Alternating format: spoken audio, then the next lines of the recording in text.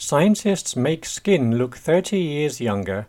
This is BreakingNewsEnglish.com. People around the world spend billions of dollars every year trying to look younger. Companies produce thousands of creams, pills and treatments for our skin to look younger. In addition, scientists have worked for decades on trying to slow down the aging process. This week, scientists made a breakthrough. They have developed a method to time jump cells in human skin. The scientists are from the Babraham Institute in Cambridge, UK.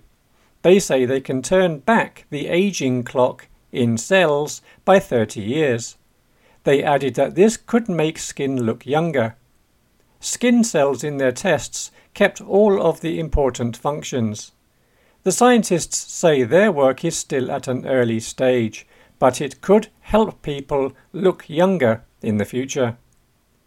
The technique developed by the scientists could change medicine and health.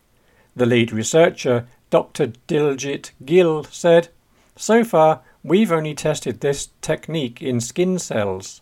We're excited to see if we can translate it across other cell types."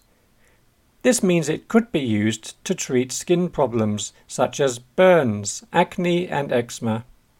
The scientists hope their technique could also be used to help other parts of the body.